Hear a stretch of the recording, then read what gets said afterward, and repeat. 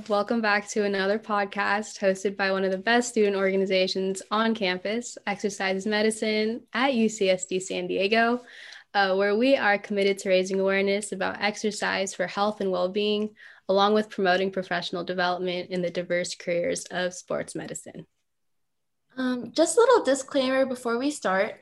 We are not medical or fitness professionals, and the information we discuss today is just for entertainment purposes and as such is not supposed to be misconstrued as medical advice.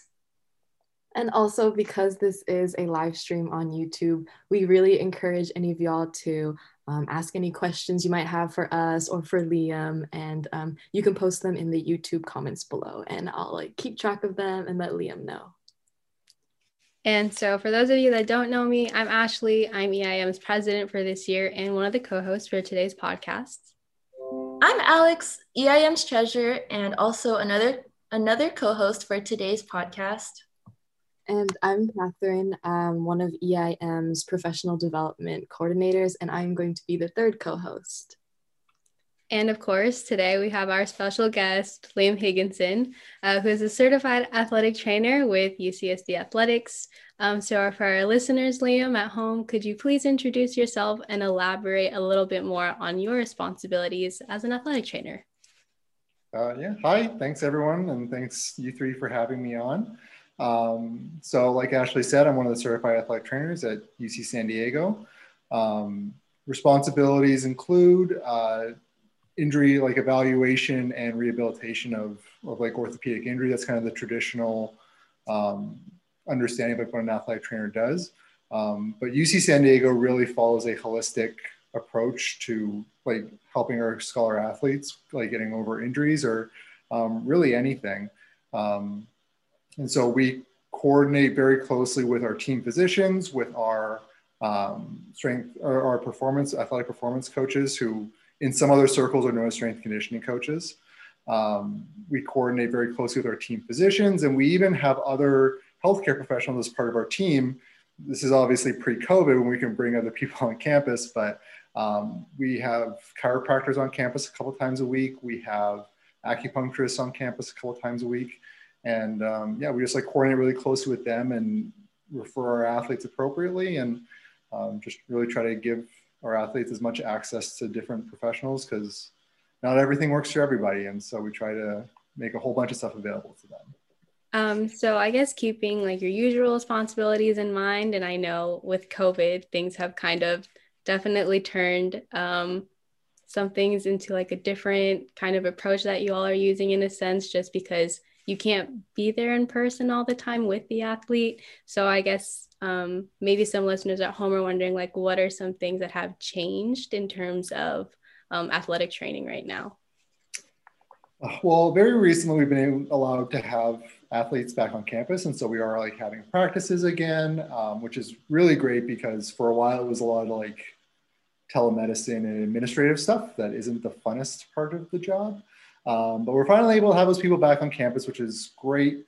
So kind of a typical day, it looks different now, because our administrative stuff, we do try to do at home more.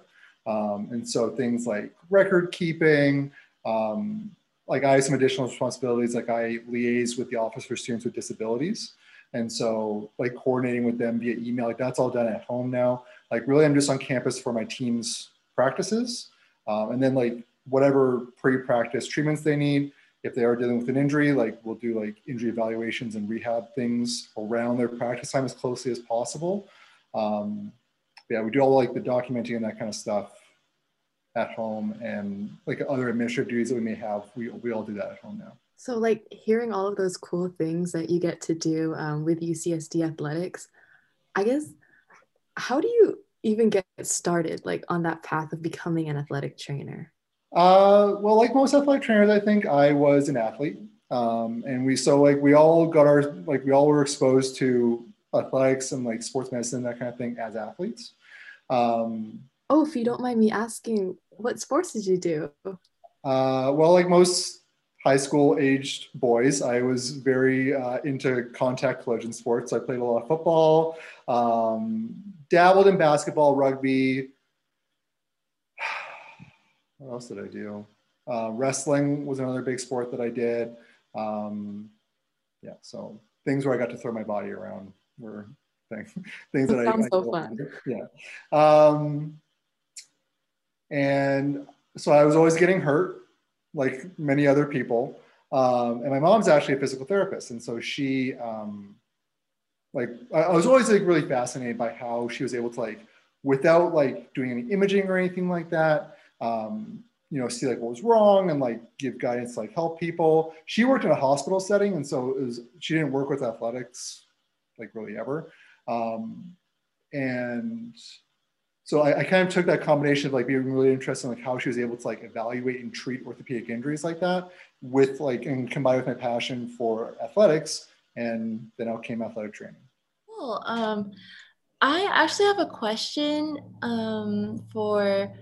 could you like explain the difference between physical therapy and athletic training? And also, this is kind of like a 2-in-1. What inspired you to pursue like athletic training versus other areas of sports medicine or just any other career in general?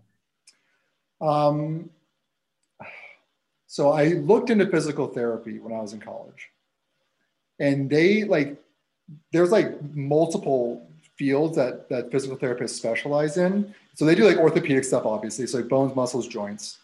They also specialize in like neurological stuff and like cardiorespiratory, and then maybe one other body system. But I was like very like interested in the orthopedic, so that's kind of how I gravitated towards athletic training. The other thing is that physical therapy is usually very clinical based, and so you're not like around the athletes as much. While athletic trainers, they, you know, like at the practices, they travel with the teams, they're at the games, that kind of thing.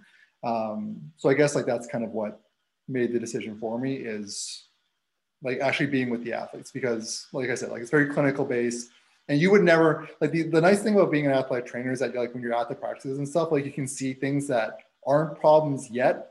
You're like, man, that person's like moving weird, or like the coaches might make a comment about like, if we could improve this, then like that would improve this part of their game. And so from a very like it's you can be a little bit more preventative when you notice those things before they become problems. And like same thing, like watching them like in the weight room, for example. So like we try to spend some time at their strength conditioning sessions, and then the performance coaches are really good at noticing like, hey, like their hip flexion range of motion isn't that great, and if we could improve that, then like they will get more out of this exercise or whatever. So yeah, being able to like be at those practices, at those like training sessions, it just lets you see a little bit more, and you're not waiting for things to become problems, which I think is kind of the one of the things that's, I don't want to say wrong with physical therapy, but like being clinical, you wait for people to come to you. Whereas like in athletic training, you can kind of go to them first. I know. So like on the topic kind of like sports or strength and conditioning, I know you also mentioned like in one of our talks as well that you are a certified strength and conditioning, or you have that certification. So I did. I at previous schools wore multiple hats because they didn't have the personnel that UC San Diego does. So UC San Diego has a dedicated staff of performance coaches, and they're very, very good. I had been at schools where like it was usually the sport coaches that did like the training sessions, and some of the sport coaches just hated it. Like they just wanted to focus on like the sport and that's it. And they would just Google like workouts for basketball players or whatever, and be like, okay, here you go. And like say like, okay, like the workout says squat, and like they would squat, and it's like, oh my goodness, like how is there like load on this person when they're squatting like that? And so actually in grad school, I got my certified strength conditioning specialist certification, which is like, that's kind of like the standard like certification for like college setting athletic or performance coaches to have. And like just to like make me more marketable, and it definitely helped me get my first job, I think. But it's kind of an expensive certification to keep up, especially if it's not something that you need to keep up. So I let that expire, it's probably about 5 years ago. But I am current with my USA weightlifting one, just because it's cheaper and easier to maintain that one. Okay. I guess a follow-up question. So do you think that I guess your approach with athletes is like slightly different than maybe other athletic trainers that don't have that type of background? I think that like we're the sum of our experiences, and there's a lot of athletic training like there's like, so I think every athletic trainer at UC San Diego like brings their own piece to the puzzle, and like we know what each other's strengths are. And like just off the top of my head, the person that comes to mind is Claire Pointer, who's one of our other certified athletic trainers. She actually got hired the same year I did, and she's been doing a lot of like continuing education stuff and like development of programming for like yoga in athletics and like mindfulness and that kind of thing. We have like I don't even want to guess what her title is, but she's like a mindfulness expert, Corey Falcon, and she's part of the athletic performance unit at UC San Diego Athletics. And Claire and Corey work really closely together, and they put on like yoga sessions, and they're over Zoom obviously right now. I think it's every Thursday evening. Yeah, so like that would just be something where like if I thought like, hey, like women's soccer could really do with like a yoga recovery like session, I would call in Claire. Or like if they're like, you know, some of like the freshmen, for example, or like having like a lot of like anxiety, like playing their first game or something like that, I might bring in Corey to do some like mindfulness exercises and that kind of thing. So yeah, that's kind of the long way of saying that like I do think that we have our own experiences. Does it make me different? I think that led me to some special trainings that I have done. So like I did my selective functional movement assessment certification, which is like an additional training. It's very movement based. And I think that just like helps me focus more on like how people move rather than like very like focused like joint assessments or that kind of thing. Not that those don't have their place. It's just that like you can strengthen, you know, your shoulder external rotation all you want, but like if your thoracic rotation isn't there, then like you're just trying to fill up a bucket with a hole in it. So yeah, I don't know if that answered your question or if I was just rambling, but No, it definitely did. I think that's awesome. I was also going to ask you, because I know maybe the path to athletic trainer, I guess, educational wise might be different. Because I know like UCSD's majority like pre-med students, so they kind of already know like, okay, so after my first 4 years of undergrad, I'm going to go to med school. So like, how does that, I guess, differ for an athletic trainer or someone looking to become a certified athletic trainer? Well, so my path is different than people who are going to be taking that path starting, I think, this year, because athletic training is moving to an entry-level master's program. And I want to say that this year's athletic training students, like the students that were admitted this year to like programs across the country, they're the last undergraduate class to be doing that. And so moving forward, like you're going to have a degree in something like kinesiology, exercise physiology, that kind of thing. But so my path though was a little different because I did my undergraduate degree. I actually did it in Canada where it's called athletic therapy. But very similar like course load, very similar like certifying exams and that kind of thing. It was actually a reciprocity agreement between the United States and Canada. So once I got my Canadian certification, I didn't have to like take a whole new degree. I just challenged the American exam, passed it, got certified, and that was basically it. But now the path is an undergraduate degree in something related. You probably, I assume, will have to do like observation hours or shadow a clinician or something like that before you can apply into a lot of programs. But then it's a 2-year like entry-level master's degree. And then after that, probably like getting into like internships and that kind of thing. So my path to like get to where I am today was I did my undergrad while I was a student, like at the University of Manitoba. I would work under certified athletic trainers and like more advanced students for the couple of years that I was there. And then I went to grad school in the United States at the University of North Dakota. My first year, there was actually like a little bit of a time lag between me getting certified in Canada and then being able to challenge the American exam. So I had to take a year of like not working as a certified professional. But the program director for the athletic training program at University of North Dakota, Steve Westering, allowed me to do an internship with the football team, which was great because It allowed me to like, you know, keep my skills sharp, get to know like the certified athletic trainers, some of the students, get to know some of the athletes and the teams and that kind of thing, so that in my second year of my master's, I was able to work as a graduate assistant, where I had like a little bit more autonomy. And like, so I was working with women's soccer and softball at the school at that time. So it's going to be different now because like being an entry level student, students aren't going to have that kind of autonomy because they're not going to be certified coming into the program anymore. But I assume it's going to be similar where they'll, like, as they're learning stuff, they'll be assigned to a team, like working under a certified athletic trainer, and probably have to accumulate a certain amount of hours before you can challenge the national exam, very similar to how it is now. And then when they get out, you know, some people will be lucky enough, they'll be able to land like a full-time job out of their master's degree. A lot of college positions though, and like professional sports teams will require like some sort of like internship or something like that, like where you have some autonomy, but you're still supervised, kind of like the graduate assistantship is now. So yeah, so the path is changing, but kind of the steps are the same, where you like, you get your degree, like shadow a little bit, get a little bit more autonomy, and then you go into like kind of your full-time positions. You said you got to work with a football team for your internship. Yeah. How was that? Because I feel that whenever I or any of my friends get thrown into like an internship that is basically all hands-on, it's very hard to get used to, at least like in the first few weeks.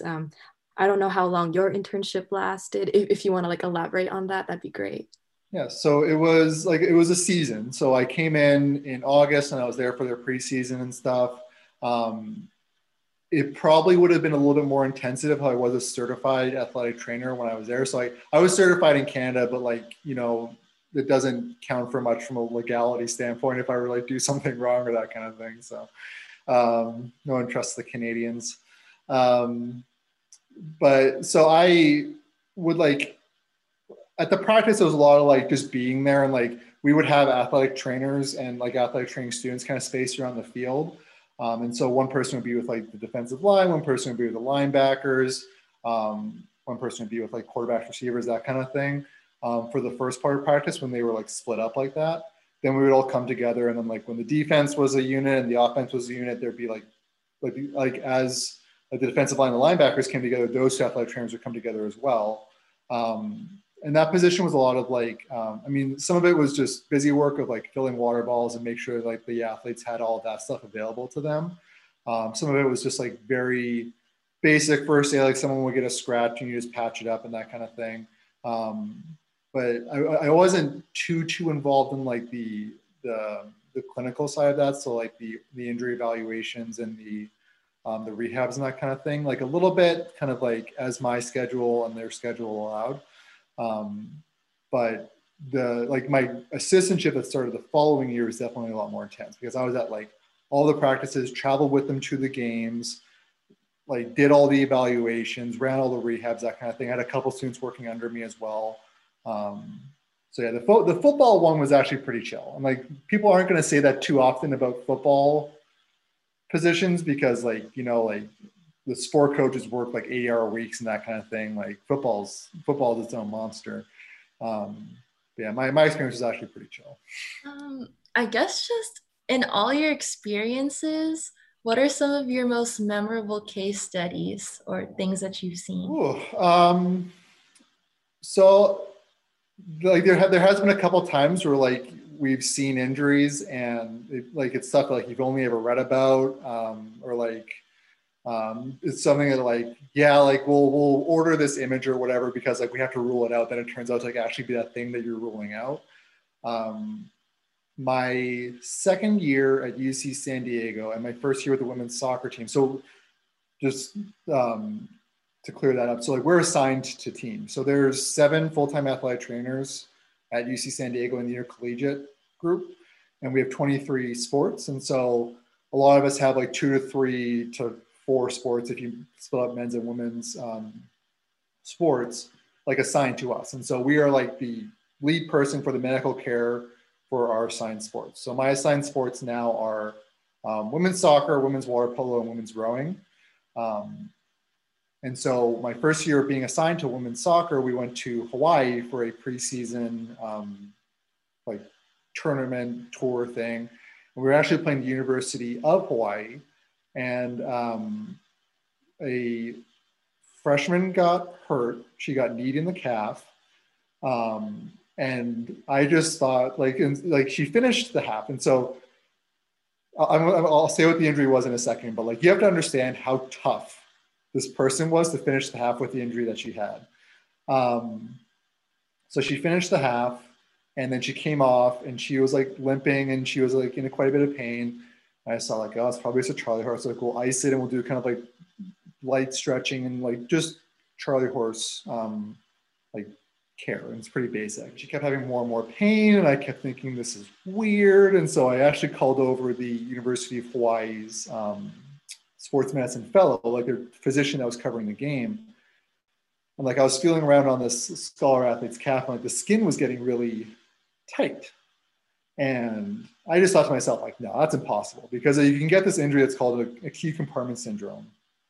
And so if you take a cross section of the calf, there's 4 compartments that are surrounded by fascia. And fascia is kind of like skin, it's just the connective tissue. And it surrounds like all the muscles in the calf. A compartment syndrome is like when there's swelling that expands like beyond like what the fascial compartment is like used to accommodating.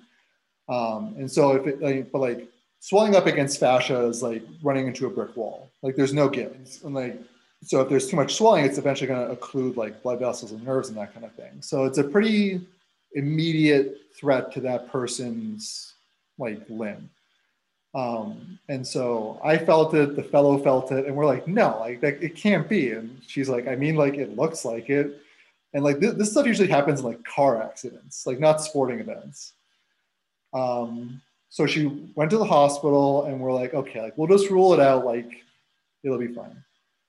That night she had all 4 fascial compartments released. And so basically you just like make a incision and just like allow the compartment to expand. Like you drain the swelling and that kind of thing. And then like once the swelling goes down, you close them back up. And she like, the compartment had to be open for like 3 or 4 days. And so like, there was like muscle there. Like, so it was gnarly.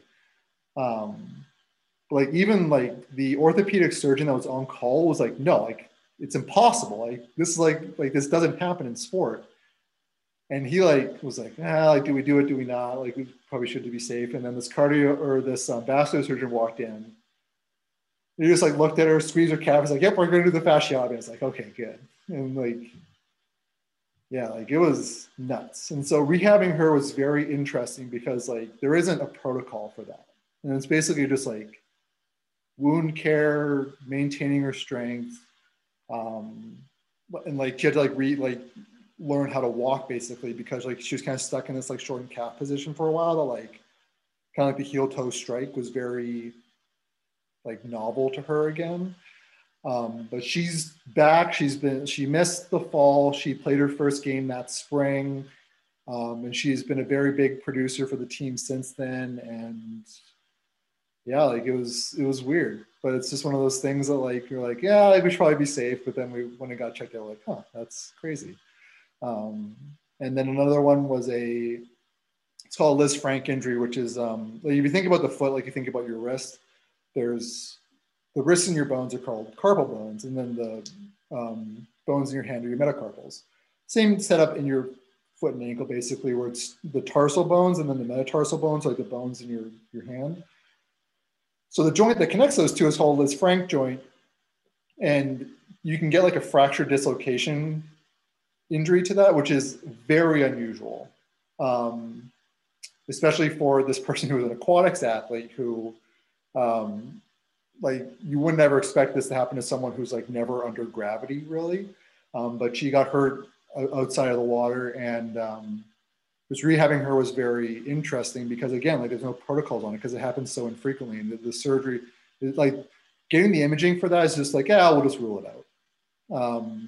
But then like the image came back and then she had the surgery, and like the rehab's a lot of like foot, ankle stability and strengthening and that kind of thing. But she's back in the water now. She was actually back in the water right when COVID quarantine started. She's like, all right, we're clear. And then it's like, okay, everyone go home. So that sucked for her. But yeah, so those are a couple of kind of like the interesting injury cases that I've personally dealt with. They both happened at UC San Diego. I don't know if that's kind of a neat experience for me or I'm just bad luck for the athletes here, but yeah, just things that you never think you're going to see except for in a textbook. You get to like travel a lot, or not a lot, but like you went to Hawaii for that soccer tournament, and that you also like being an athletic trainer because of like, you know, the hands-on, like you can travel with them. I mean, I like, guess through that, do you, oh, sorry. I was just going to say the traveling's a lot of like, when we were in Hawaii, like we went from the hotel to the fields, back to the Oh, hotel. no time for vacation? Yeah, we spent very little time on the beach. And I'm still teased by the athletic trainers because, so that injury happened like towards the end of our trip there. And so this person had to stay in Hawaii because she had to have like emergency surgery in Hawaii. And so I stayed with her. So I remember calling my my boss and I was like, hey, like, so this happened and someone should probably stay here. And she's like, really? That's the story you're going to tell me, to stay in Hawaii for an extra week? I'm like, it happened. I swear, I can send you the paperwork. Yeah, you have the Yeah, receipts. I have the Like receipts. it's all there. But like even then, like it was like I got a couple like runs on the beach in that week when I was there, but like I would still just like go from like get in for my run, go to the hospital, hang out there for the day, and then go back to the hotel. Okay. But they But I still guess tease me that I got an extra week of vacation in Hawaii. I want that. My future job, Yeah, I'm manifesting it right now. there you go. Hawaii.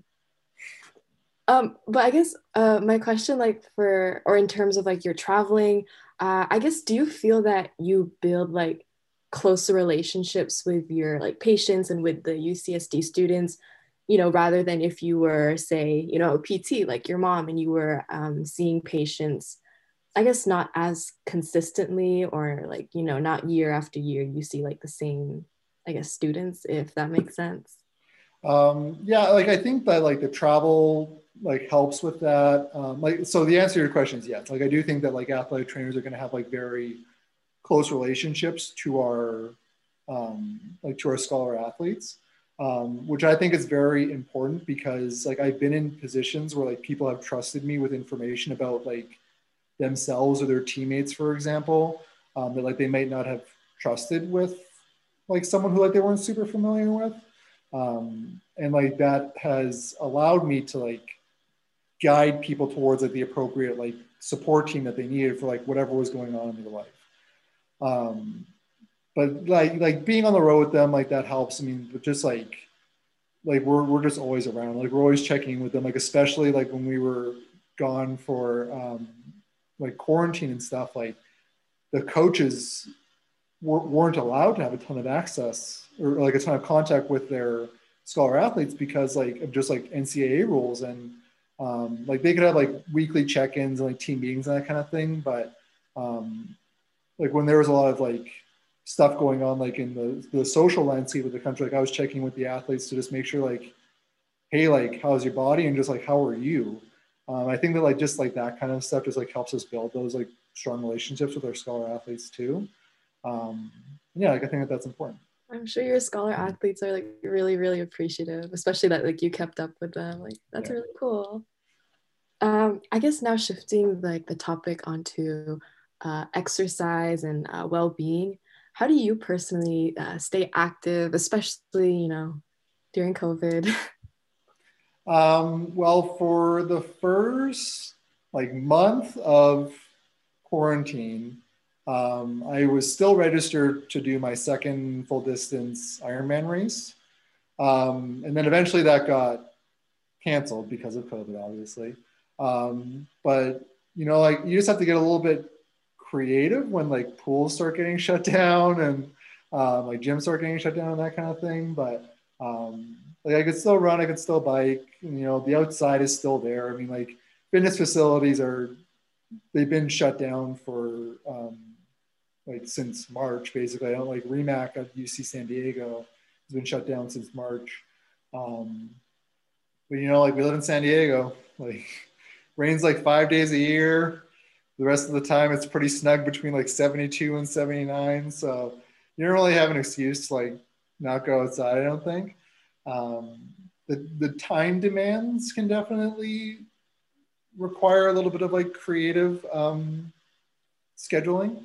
And just like, if you like what you're doing, like as far as physical activity wise, like I always like have something that I'm working towards. And so I always have a goal. So it really sucked when my Ironman got canceled, because I was like, okay, well, like now I'm just working out for no reason.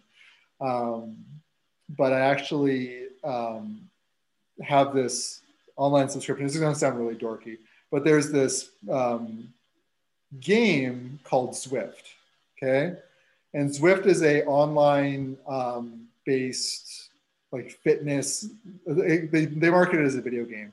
So basically, you have to have some sort of like device hooked onto your bike, or like a foot pod or something like that on your shoe, so that when you like run on a treadmill, like you bike indoors, that kind of thing, it sends information to your avatar. And like, so like the faster you bike, the faster your avatar bikes, and like you can accumulate miles, which gets you points and like experience points. I see you all laughing at me because this sounds really, really dorky.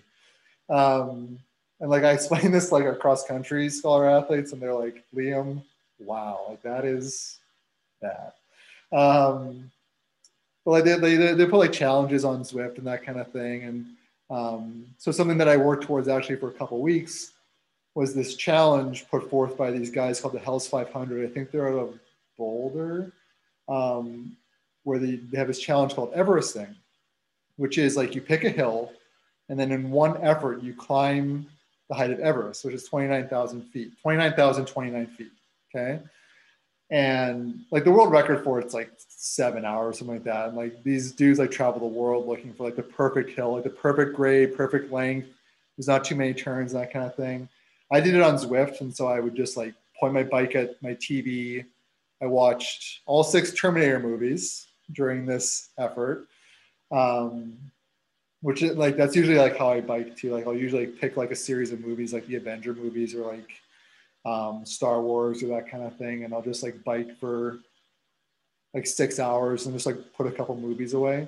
But I trained for a couple weeks, and I did like more and more like climbing and hill repeats on Zwift and that kind of thing. And then the day came, it took me 19 hours to do it total. But the nice thing about Zwift and doing it virtually is like you bike up the hill, but then like when you turn around, you're going back down, you can just hop off your bike, get a bite to eat, take a break, you know, watch a little bit more of your movie or whatever. So yeah, it was 19 hours total, 15 hours in the saddle. So that kept me busy for a couple of weeks getting ready for that. And then I think June 1st or July 1st, I registered for my first 50-mile trail race, which is it's in San Diego. I think it's up in Encinitas. And so I've just like for the past 4 weeks, I've been just running a ton. Yeah, I mean, like, so I guess like just having something to work towards is what like helps me stay focused. And like a lot of people to like get into running, I know they'll register for their first 5K or 10K, or like if they've been doing it for a while, they'll register for their first marathon, just to give them something to like work towards and plan for. Hey, if Zwift is the way to go, did you say Zwift, by the way? Zwift, Z-W-I-F-T. And it's, yeah, like it's really dorky, but it's like, it's really just fun online community. And like, there's all these like challenges and stuff. And you get like all your route badges, which always get really fired up. My wife always makes fun of me.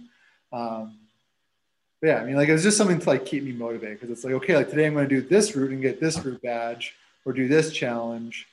And yeah, just like it kept me in the saddle. So it was nice, especially if my race got canceled. Yeah, if it works, it works. Yeah, I think exactly. I've heard of like apps like, they don't sound as official as yours, because they were more about like running away from zombies. So I've heard of that one. yeah. So you would like have like, would that be like outside or like on a treadmill? I think I'm not sure. Like I haven't used them. I've just heard of other people using them, but they seemed so fun. Yeah. Like if you look around, like the ultra endurance community has tons of like really just dorky little apps that you can subscribe to. And there's other ones that like you can like ride virtually like Ironman routes and like Tour de France stages and like all kinds of stuff. And then there's ones that are just workouts like Sufferfest or something like that. But like it's nice because like I don't like biking outside a ton, just because like even pro athletes like get into like accidents and they get hit by cars and that kind of thing, and just like people aren't super aware.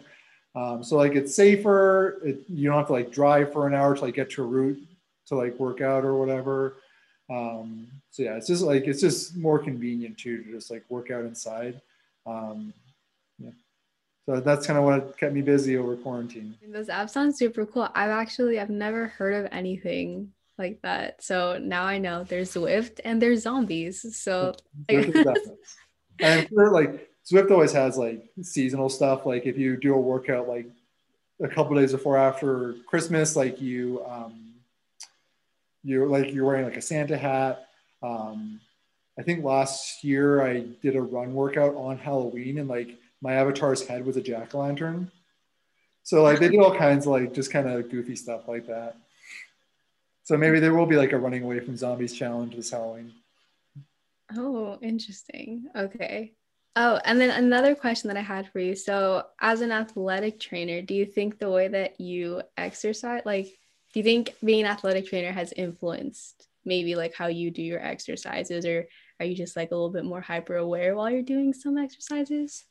Um, I think that it does a couple of things for me as an athletic trainer. Like it gives me an appreciation for like kind of like what athletes go through, like when they miss time for like if they can't get like a workout in or that kind of thing. But then like I always tell them like, look, like it's okay. You're not going to lose too much like fitness or whatever if you miss a workout because you're hurt or because like you're not going to get enough sleep or you have these other commitments in your life or whatever. And then, but like I like have to tell myself that like if I like can't get a workout in because of X, Y, or Z, like I have like in the last couple of weeks even just like cut workouts out and like felt like a little guilty about it. And like so it just kind of gives you an appreciation for what the scholar athletes go through. As far as like bringing what I've learned, like going through like my education, like college and grad school, and just like everything I've learned since then, like definitely like using like a good like strength conditioning program as like a means of like injury prevention, and also like performance enhancement, so that you're not just running, because running is a very like repetitive, like you're always going forward, like it's always the same like movement over and over again, so it's just like a recipe for imbalances. And so like structuring a good like strength routine, and like as well as like a soft tissue mobility routine, to like help kind of offset that very repetitive motion, and like especially for like Ironman and triathlon stuff, like with the swimming too, like shoulder care, like it just like gives me all these tools to use on myself. But I also think that it helps, like it's nice when the scholar athletes see you doing what you're preaching to them. So like the soft tissue mobility routine that I give a lot of the scholar athletes, like when their hips are sore or whatever, like they see me doing it and they're like, oh, okay, he's not just saying that. Like he's not just blowing smoke. Like this must be something that he believes in because he's using it for his own body.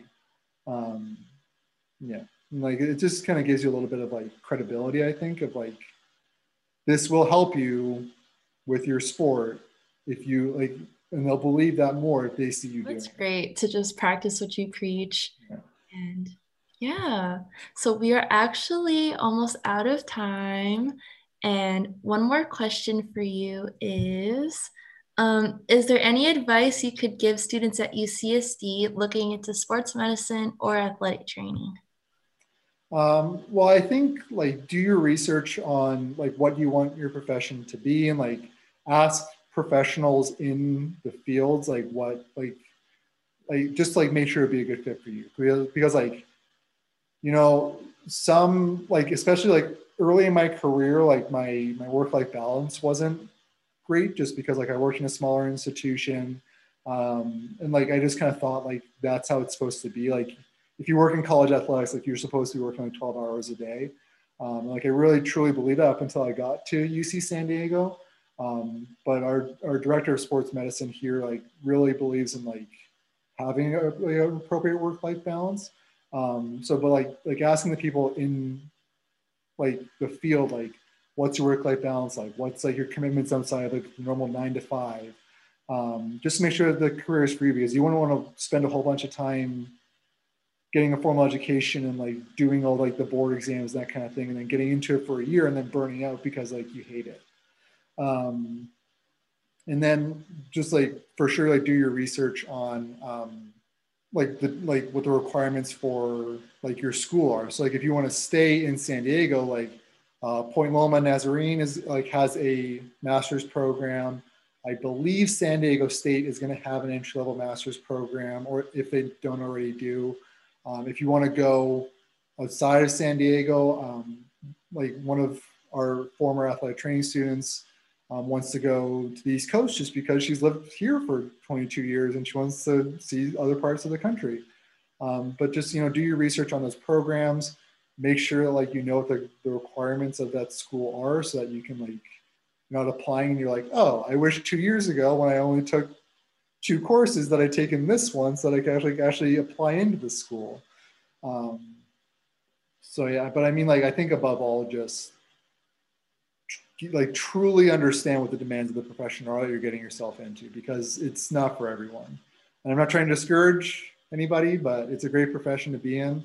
Yeah, it's definitely not for everyone. I think that's a super good point to bring up, especially like now in college, when you're starting to like almost finalize your decisions in a sense, but also just being aware of, getting those like, requirements. Maybe some people are listening to me talk about like the travel and being away from home, and like I don't like have kids and like I don't have plans for kids, but like if that's something that's like in your future, like that's something to consider, because like it's a lot of time away from home. Like maybe people are like, well, I do want this, and like I don't want to travel, and I don't want to like be at work at 6 o'clock in the morning, and like, but like dang, like that PT that Liam was talking about, like I want to be a physical therapist, so like maybe the thing that like wasn't right for me is right for someone else, which is totally fine. It's also good to know. Maybe this has been a plug for physical therapy for some of you listening. But again, I want to thank you, Liam, for coming on our podcast and talking a little bit about yourself and how to become a certified athletic trainer and what that entails. So yes, thank you for coming to speak with us. And then for the viewers at home, if you'd like to learn more about our student organization, EIM, we do have a GBM on Wednesday of week 4, so that's coming up very soon. It'll be from 7 to 8 p.m. For any more updates, you can always look to our social media. So you can find us on Facebook and Instagram, or even to view our past podcasts, you can look for us on YouTube, Spotify, and Apple Music. So that's all for us for today.